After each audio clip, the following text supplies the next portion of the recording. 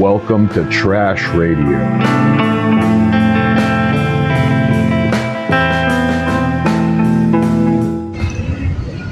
What is security culture?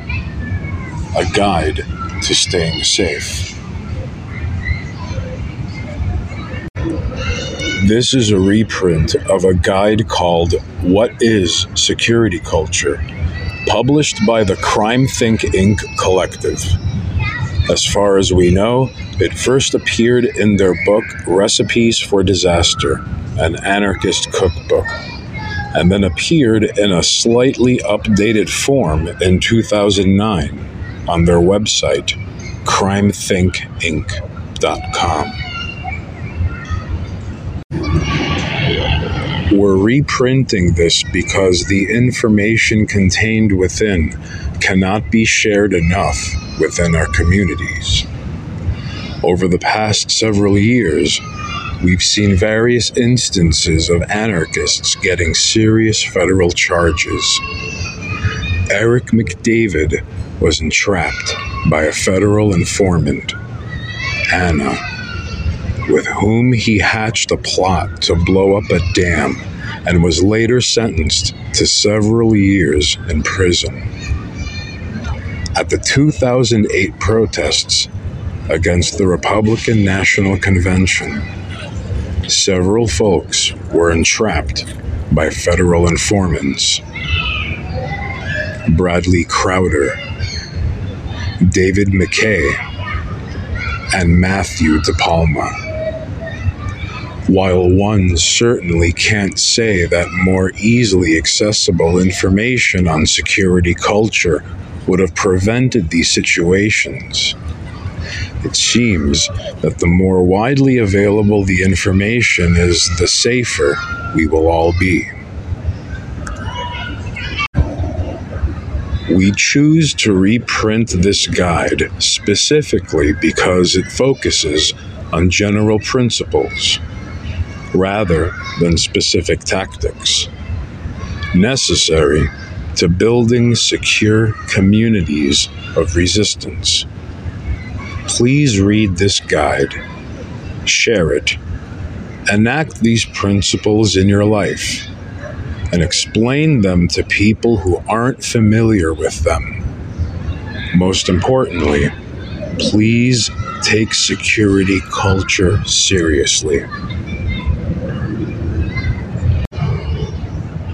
What is security culture?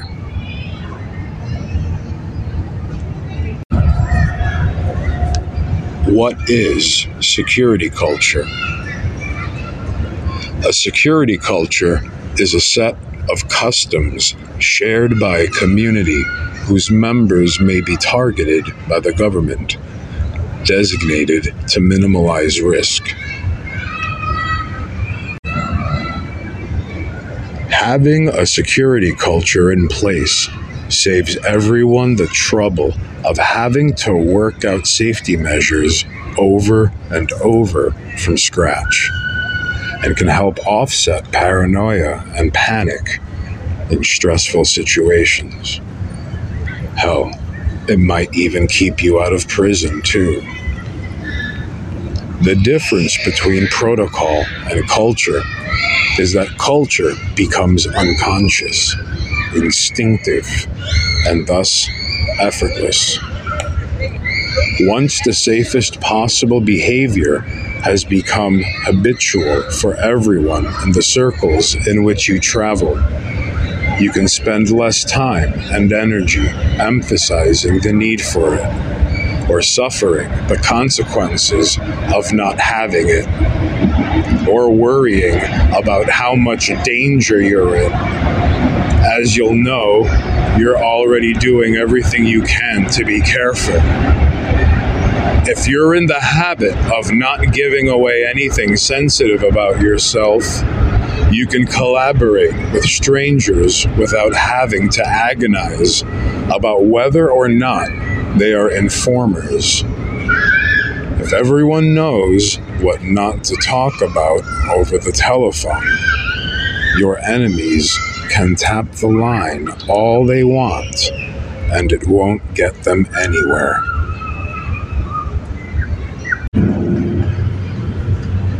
Don't ask. Don't tell.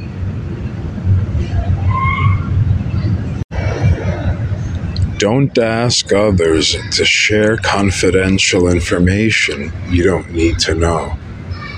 Don't brag about illegal things you or others have done, or mention things that are going to happen or might happen, or even refer to another person's interest in being involved in such activities.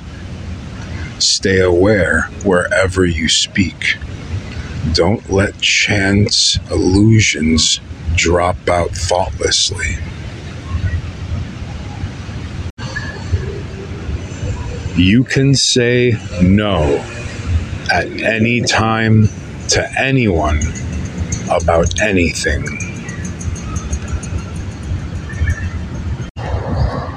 If captured, never, ever give up any information that could endanger anyone else. Some recommend an explicit oath be sworn by all participants in a direct action group. That way, in a worst-case scenario, when pressure might make it hard to distinguish between giving up a few harmless details and totally selling out, everyone will know exactly what commitments they made to each other. Don't make it too easy for your enemies to figure out what you're up to.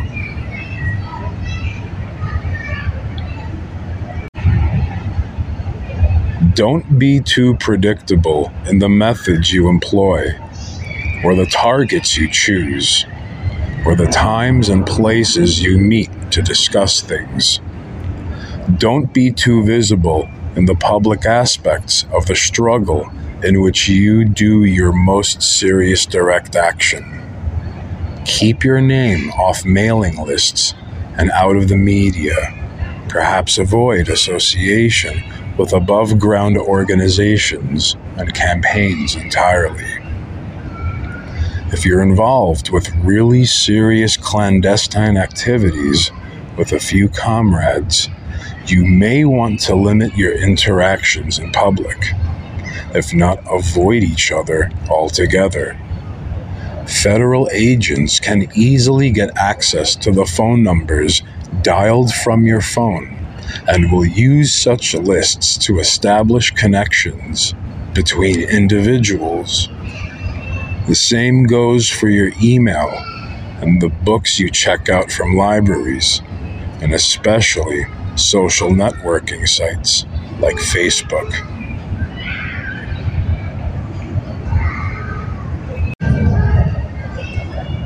Don't leave a trail.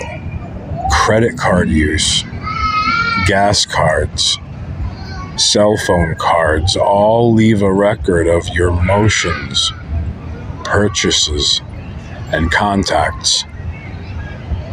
Have a cover story supported by verifiable facts if you might need one. Be careful about what your trash could reveal about you. Dropouts aren't the only ones who go dumpstering. Keep track of every written document and incriminating photocopy.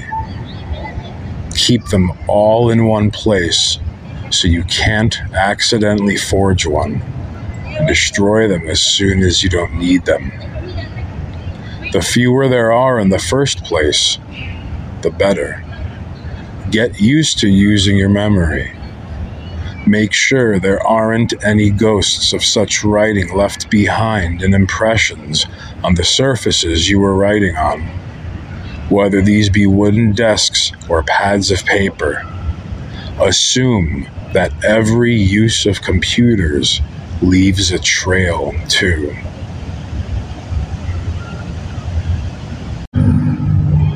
Don't throw any direct action ideas around in public that you think might want to try at some point.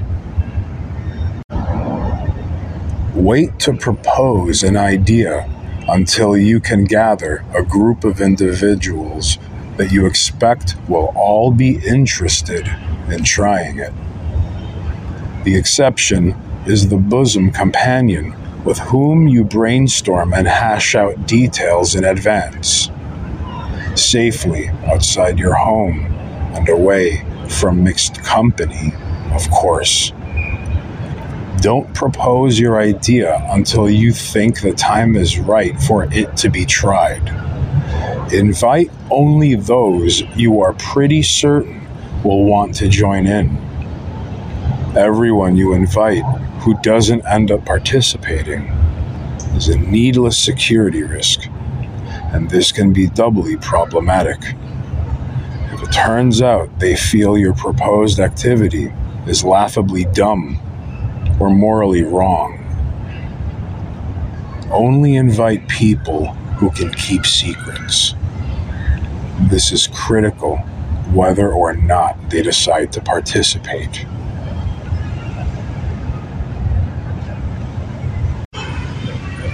Develop methods to establish the security level of a group or situation.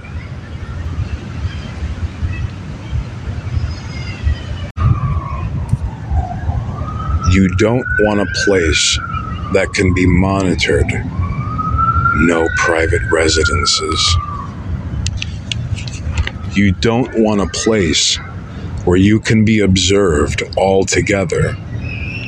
Not the park across from the site of the next day's actions.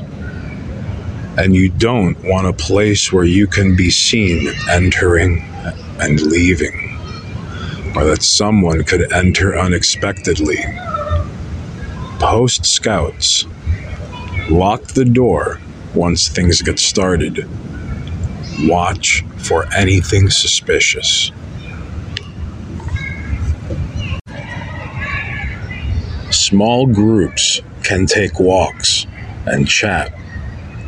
Larger groups can meet in quiet outdoor settings, go hiking or camping if there's time, or in private rooms in public buildings, such as a library study room or empty classrooms.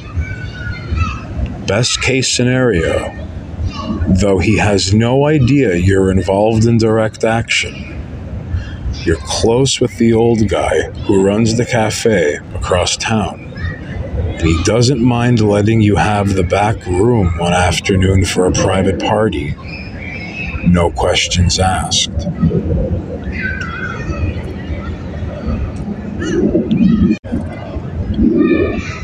Be aware of the reliability of those around you, especially those with whom you might collaborate in underground activities.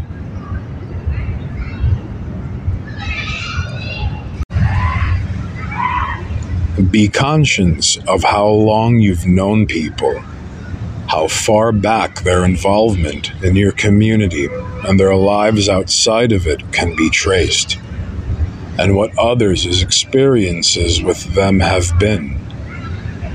The friends you grew up with, if you still have any of them in your life, may be the best companions for direct action, as you are familiar with their strengths and weaknesses and the ways they handle pressure, and you know for a fact they are who they say they are. Make sure only to trust your safety and the safety of your projects to level-headed folks who share the same priorities and commitments and have nothing to prove. In the long term, strive to build up a community of people with long-standing friendships and experience acting together, with ties to other such communities.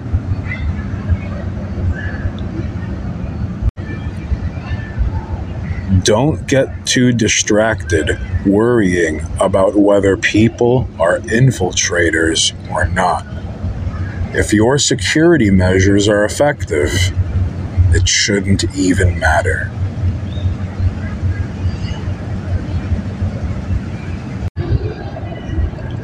Learn and abide by the security expectations of each person you interact with, and respect differences in style.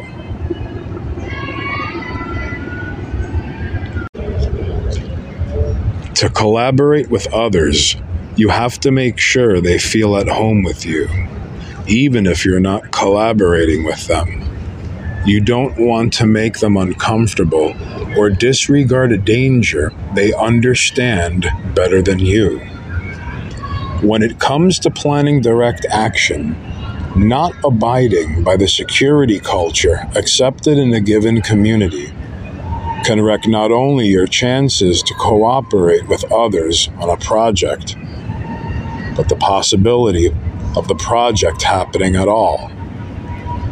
For example, if you bring up an idea others were planning to try in a setting they deem insecure, they may be forced to abandon the plan as it may now be associated with them. Ask people to outline for you their specific security needs before you even broach the subject of direct action.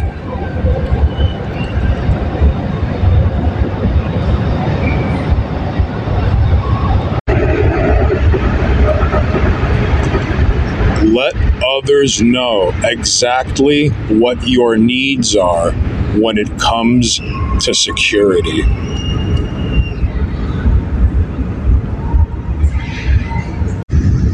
The corollary of abiding by others' expectations is that you must make it easy for others to abide by yours.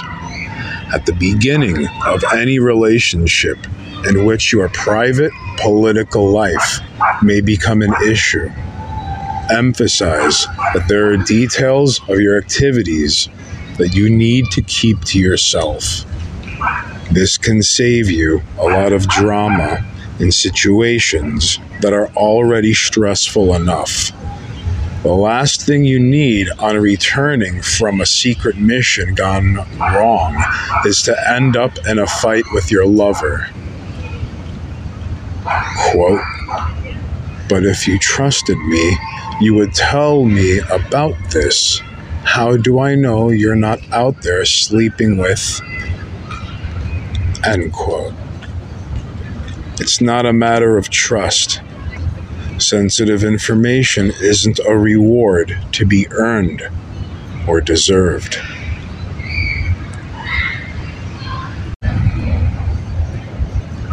Look out for other people.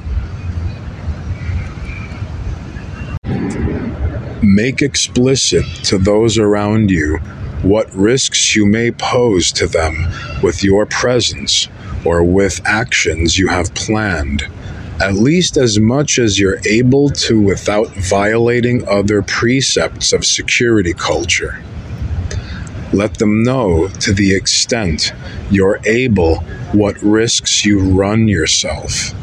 For example, whether you can afford to be arrested, if there are outstanding warrants for you, if you are an undocumented migrant, etc.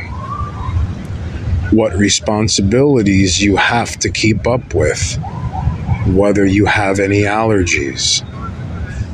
Don't imperil others with your decisions, especially if you're not able to provide concrete support should they somehow get arrested and charged on account of your behavior.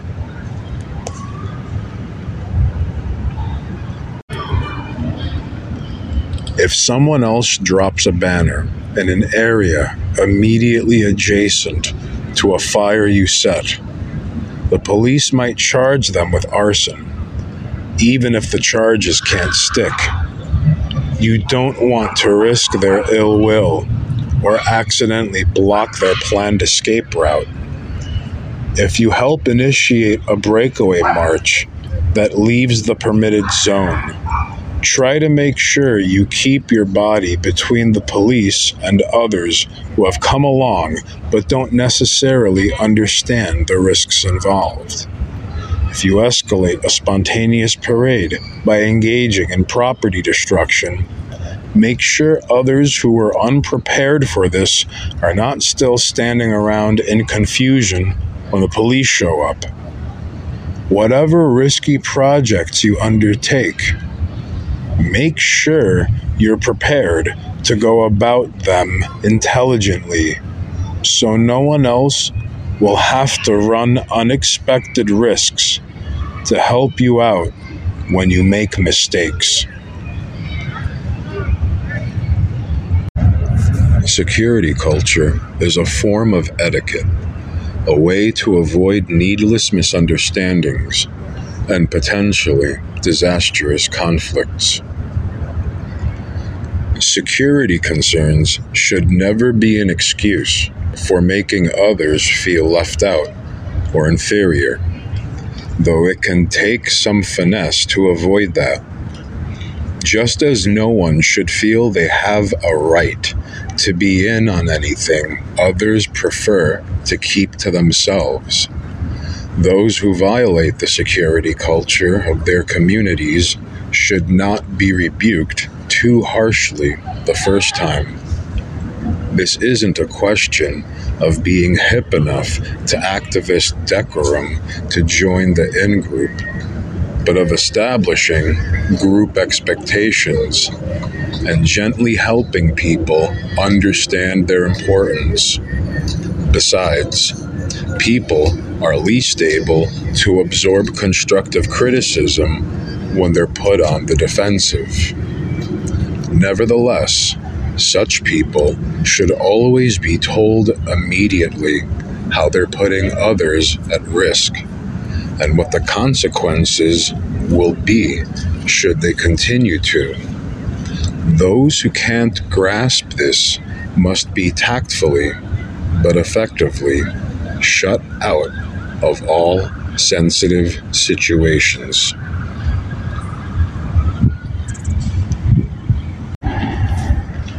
Security culture is not paranoia institutionalized, but a way to avoid unhealthy paranoia by minimizing risks ahead of time. It is counterproductive to spend more energy worrying about how much surveillance you are under than is useful for decreasing the danger it poses. Just as it is debilitating to be constantly second-guessing your precautions and doubting the authenticity of potential comrades. A good security culture should make everyone feel more relaxed and confident, not less.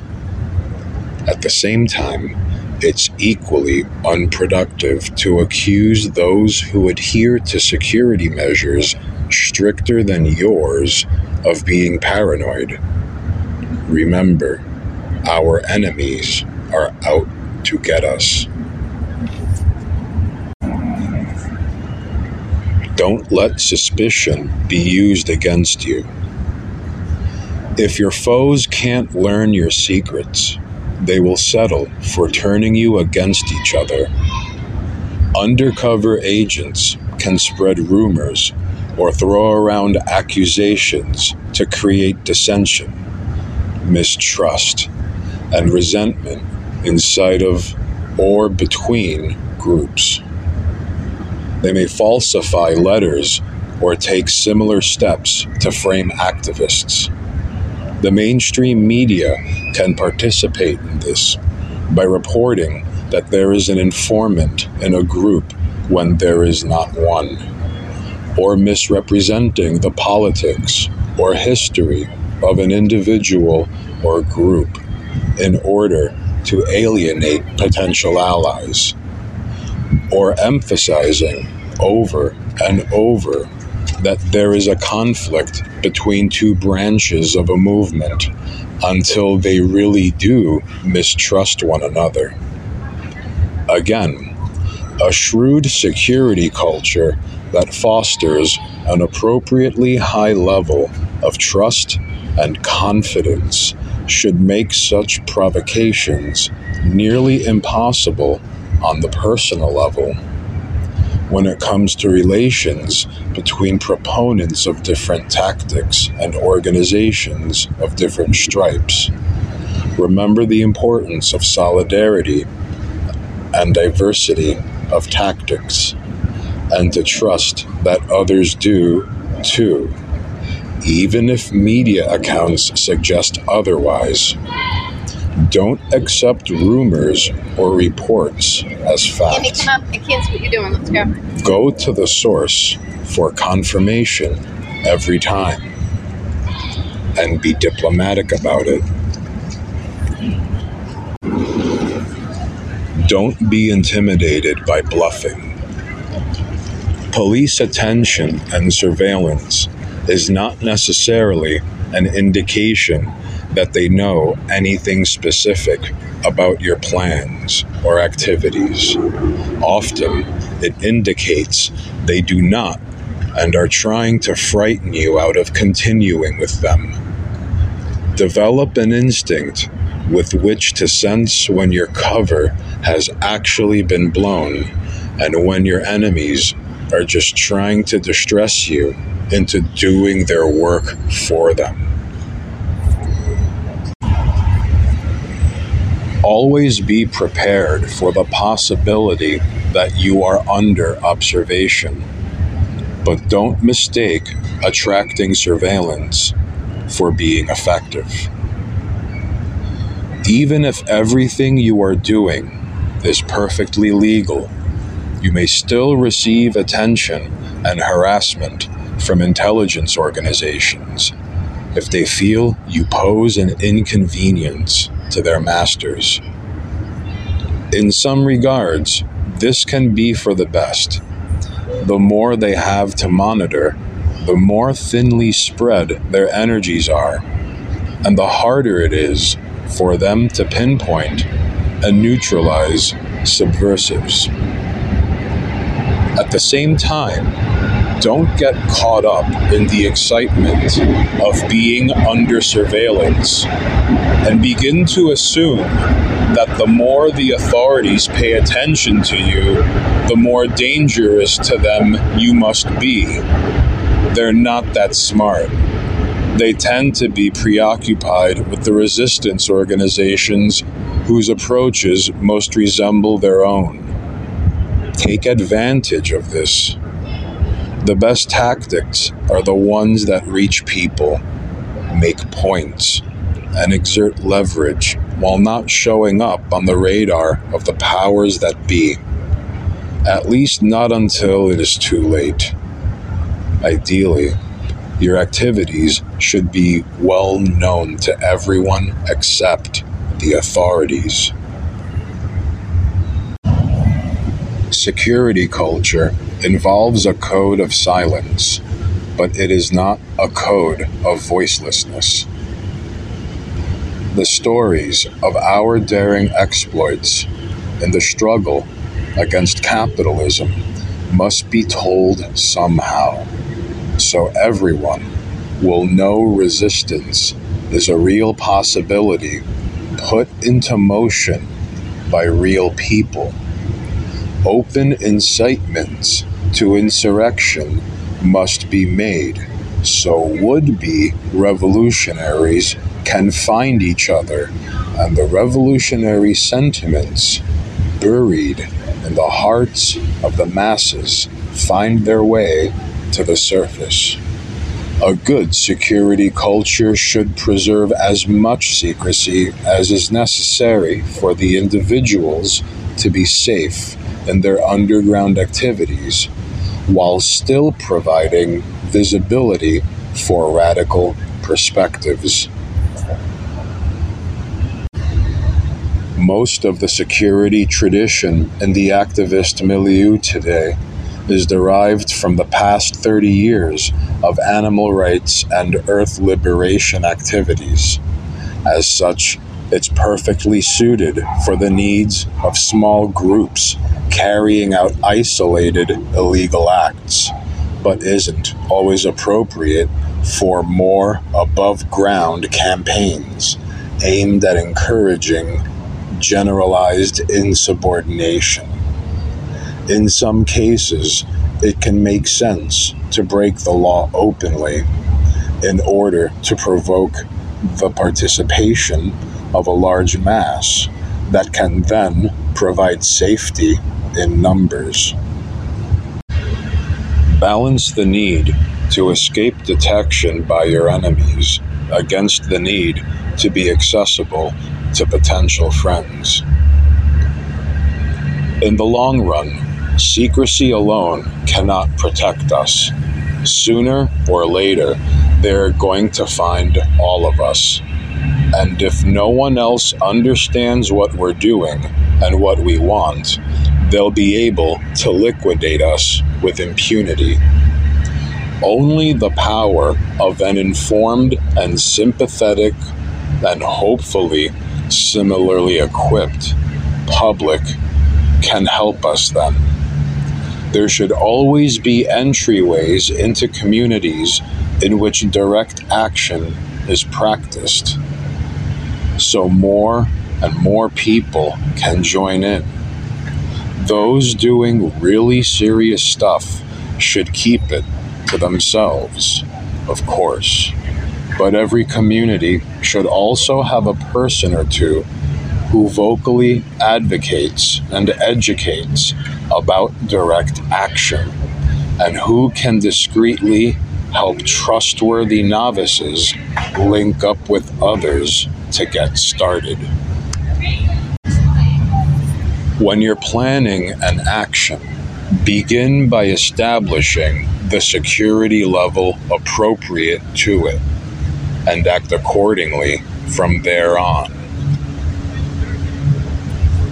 Learning to gauge the risks posed by an activity or situation and how to deal with them appropriately is not just a crucial part of staying out of jail. It also helps to know what you're not worried about, so you don't waste energy on unwarranted, cumbersome security measures. Keep in mind that a given action may have different aspects that demand different degrees of security. Make sure to keep these distinct. Here's an example of a possible rating system for security levels. 1. Only those who are directly involved on the action know of its existence. 2. Trusted support persons also known about the action, but everyone in the group decides together who these will be. 3. It is acceptable for the group to invite people to participate who might choose not to.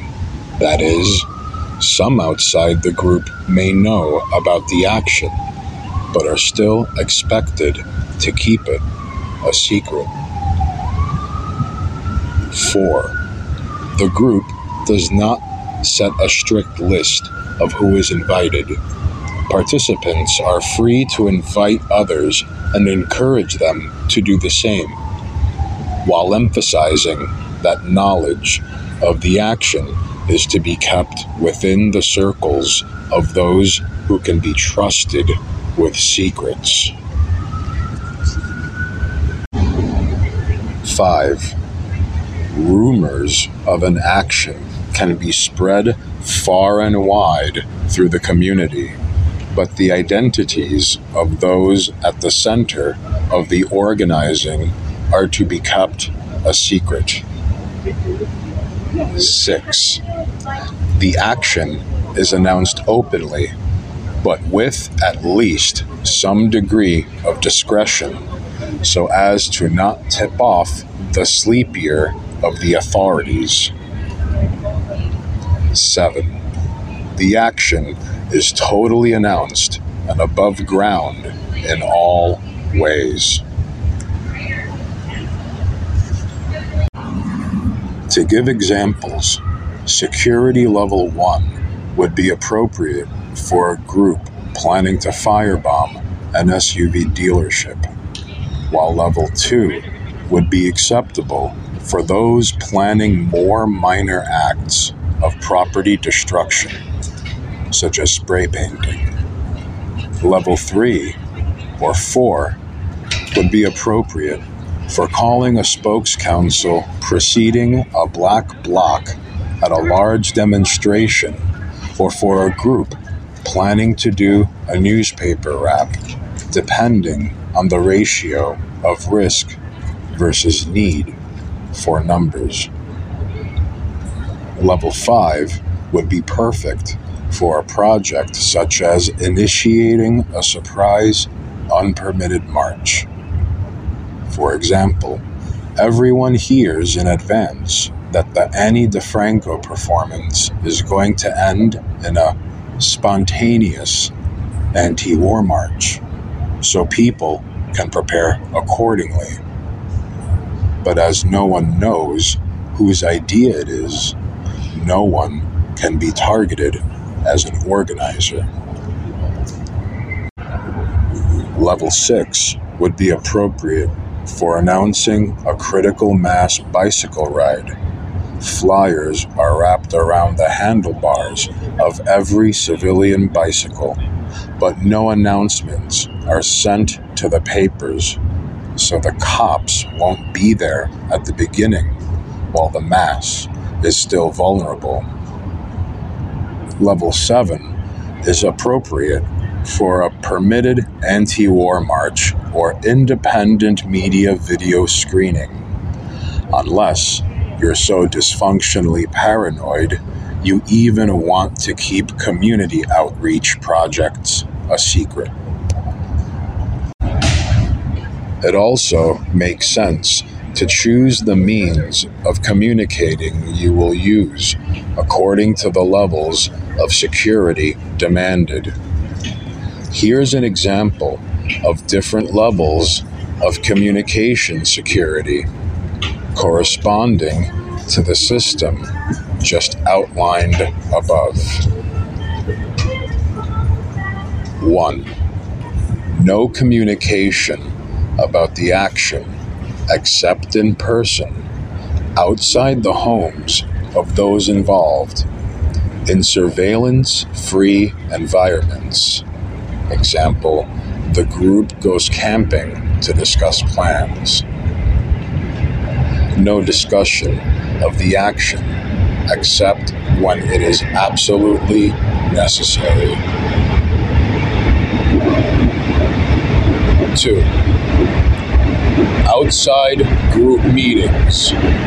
Involved individuals are here to discuss the action in surveillance-free spaces. 3. Discussions are permitted in the homes, not definitely under surveillance. 4. Communication by encrypted email or on neutral telephone lines is acceptable. 5. People can speak about the action over telephones, email, etc., provided they're careful not to give away certain details: who, what, when, where. 6. Telephones, email, etc. are all fair game. Email list servers, flyering in public spaces, announcements to newspapers, etc.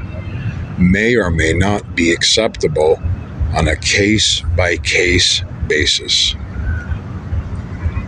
7. communication, and proclamation by every possible medium are encouraged. If you keep hazardous information out of circulation and you follow suitable security measures in every project you undertake, you'll be well on your way to fulfilling what early CrimethInc. Incorporated agent Abby Hoffman described as the first duty of the revolutionary: not getting caught. All the best in your adventures and misadventures. And remember, you didn't hear it from us. Anatomy of the heads. It's like the news, if the news were memories of warriors dismembering a golem made of spray-on tan and talking points. Then an Amazon shows up and dances over remains of the golem's harem of mud women.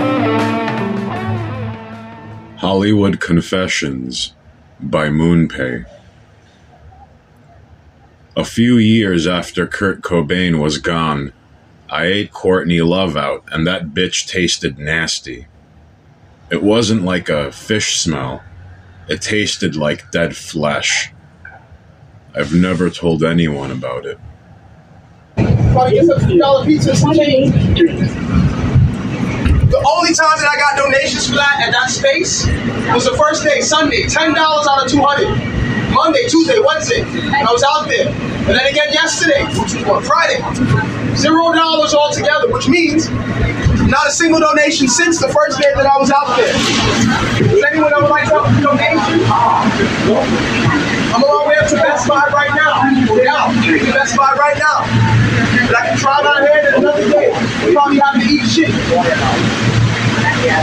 Does anyone ever like to help with donation? I'll appreciate it. To give you some kind of idea of who I am and what I've been doing. I sing, I play guitar, drum, bass, and piano. I'm an actor, a dancer, a visual artist, a writer, and I can go on or go egoistic. You probably don't want to hear that. Does anyone ever like to help? I'll appreciate it. Coming through and I'm getting on to the next stop. Thank you. Anyone on this side?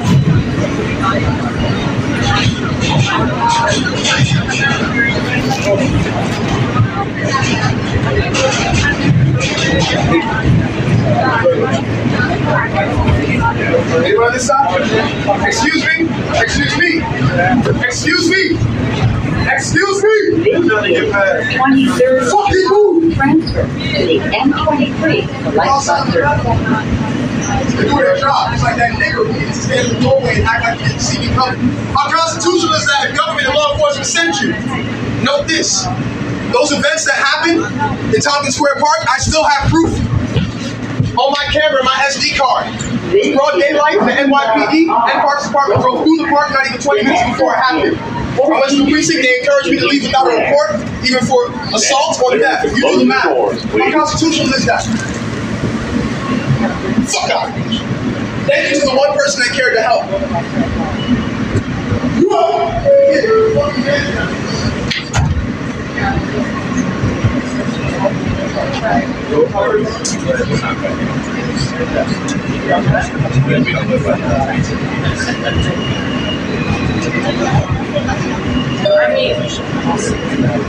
Attention passengers, so our train is on the Q line from Canal to DeKalb. For service to J Street, transferred at the next stop 14th Street. For number 4 train to Borough Hall. For service to J Street. For service to Whitehall, Wrexham, Portland. Transfer at Canal to the J train. The stops, making nearby stops. Once again, transfer at Canal Street to the J train. Service to Wrexham, Whitehall, Portland. Service to J Street, use the 4 train to Borough Hall. Who's ready for some totally random? Why are you out of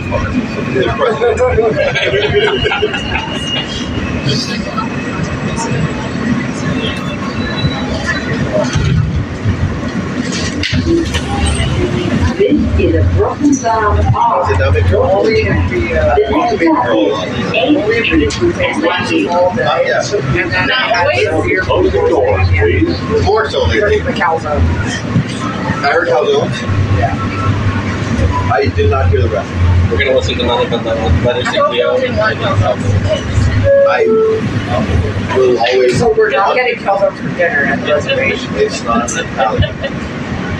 Attention, a New York City police officer is on board and we're patrolling this train. Not a decent Any So we're not going to a pizza place. We're not going to Olive Garden. It's hot here. Italian restaurants. Is it not? This is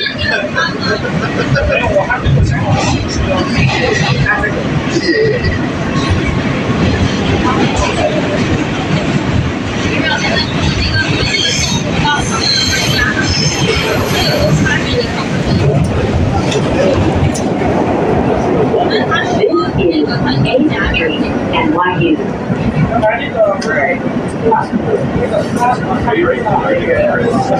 Listen up, ladies and jerks. If you're sick of pre-manufactured, mass-produced reading materials, then check out Cars and Women magazine, North America's premier publication for unpublished and rejected literature from the sticky underbelly of the internet hate machine. You Can Learn to Cook by Monoxus. The year is 1997, roughly, and I'm sitting on the couch watching Emeril Lagasse cook something. I'm a small child, and I have no idea what is going on, but it is engaging. This show is on because my home life hasn't fallen apart yet, and my mother is trying to cook something new for Dad tonight. She succeeds, and Dad brings home McDonald's anyway. I'm a fat child. Dad enjoys his home-cooked meal, and I stuff my face with fries that still hold up today, and a Coke. Later this year, we will go to the movies and see Power Rangers Turbo, and I will overeat popcorn and nachos. Around this age, I try to cook, but it doesn't work.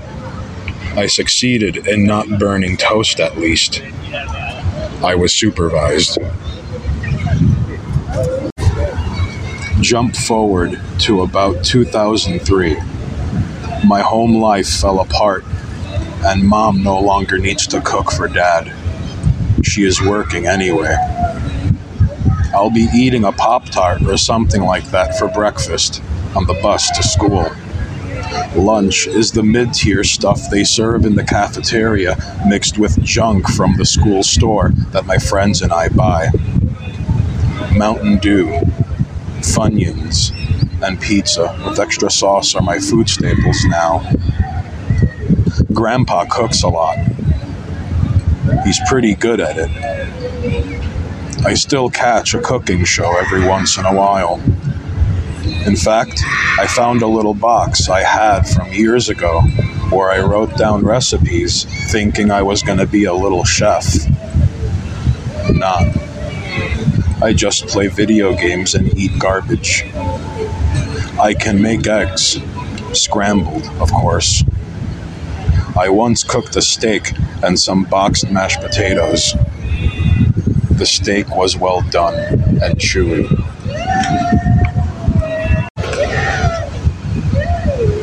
So my teenage years eventually catch up to me, 2005-ish, and I am overweight and no one cooks much anymore since we're all busy.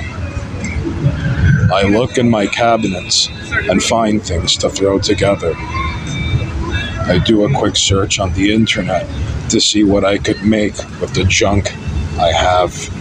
Turns out there are a few things, so I pick one and follow all the instructions exactly. It is fine. Sometime this year, I decide to take a cooking class in school. It is one of the few classes I actually attend. The teacher sucks and wants me to follow his instructions, then share the results with the class. This lasts all of one class because I don't want to cook for them. I am cooking for me. I change the recipes, and they taste great. The class agrees.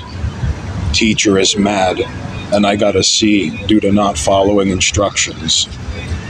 I learned some of the basics here, and I learned that cooking is subjective. My pancakes slap, and I don't burn stuff anymore. I am an adult, and I work in a restaurant. I do not cook. I pack food up and do preparation for the actual chefs. I am high most of the time and try every single thing the kitchen offers me. And it is all delicious. Most of the time, I'm not very busy, so I watch the chefs. I don't ask questions. I just watch. I learned how the best sauces are made with raw materials, and that the time it takes to make them can change the recipe. I learned how to flip food in a saucepan without a spatula. I learned how to make marinades, dressings, breadcrumbs, and how to prepare fresh seafood. I learned the shortcuts that restaurants take to make your food taste good. Lots of butter in your pasta, friends. I learned to make a pizza from the base ingredients, all by watching other people do it. I would go home at night and grab materials to practice. I was getting pretty good at it.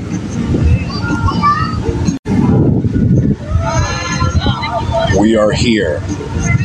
I have since left the food industry and am now working in the world of fitness. I am roughly 40 pounds overweight, but I am not fat.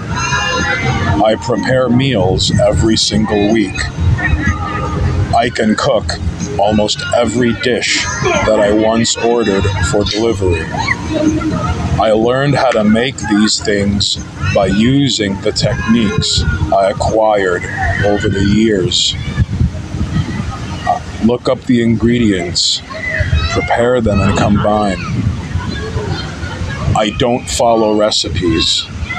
I just know how these things are put together when I see them.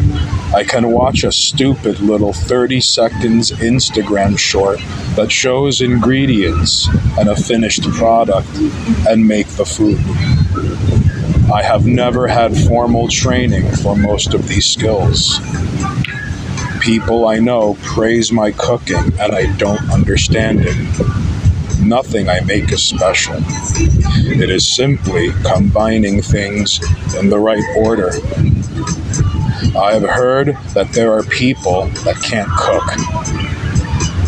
That, my friends, is retarded.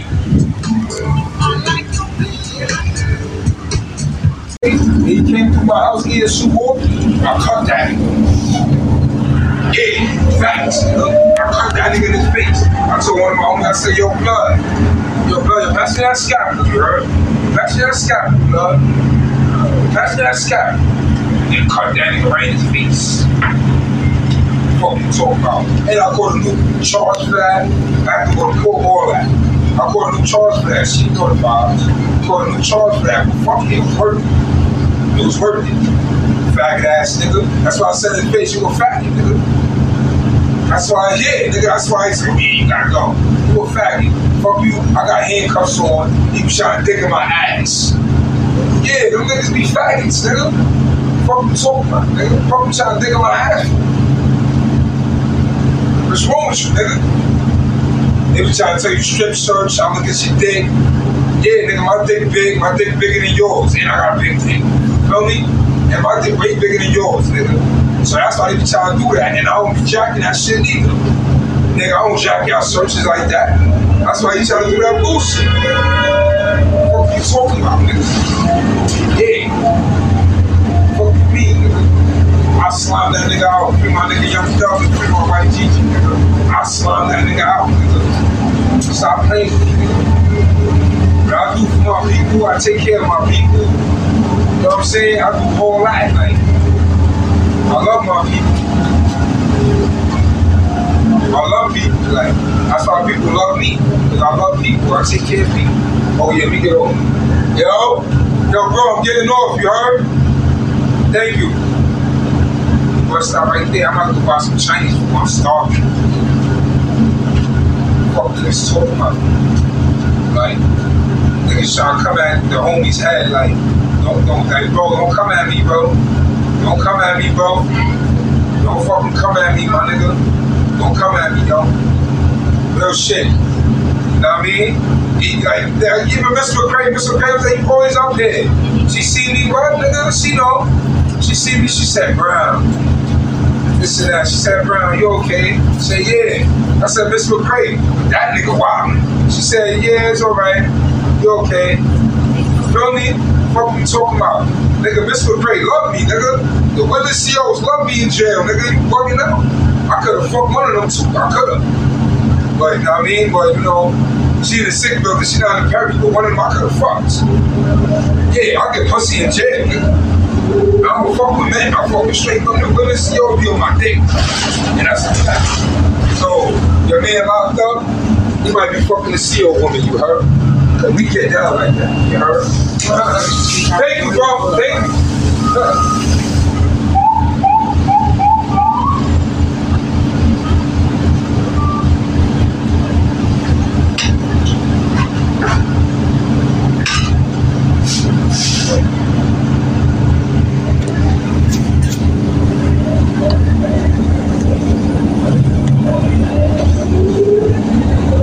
What's up, ladies and jerks?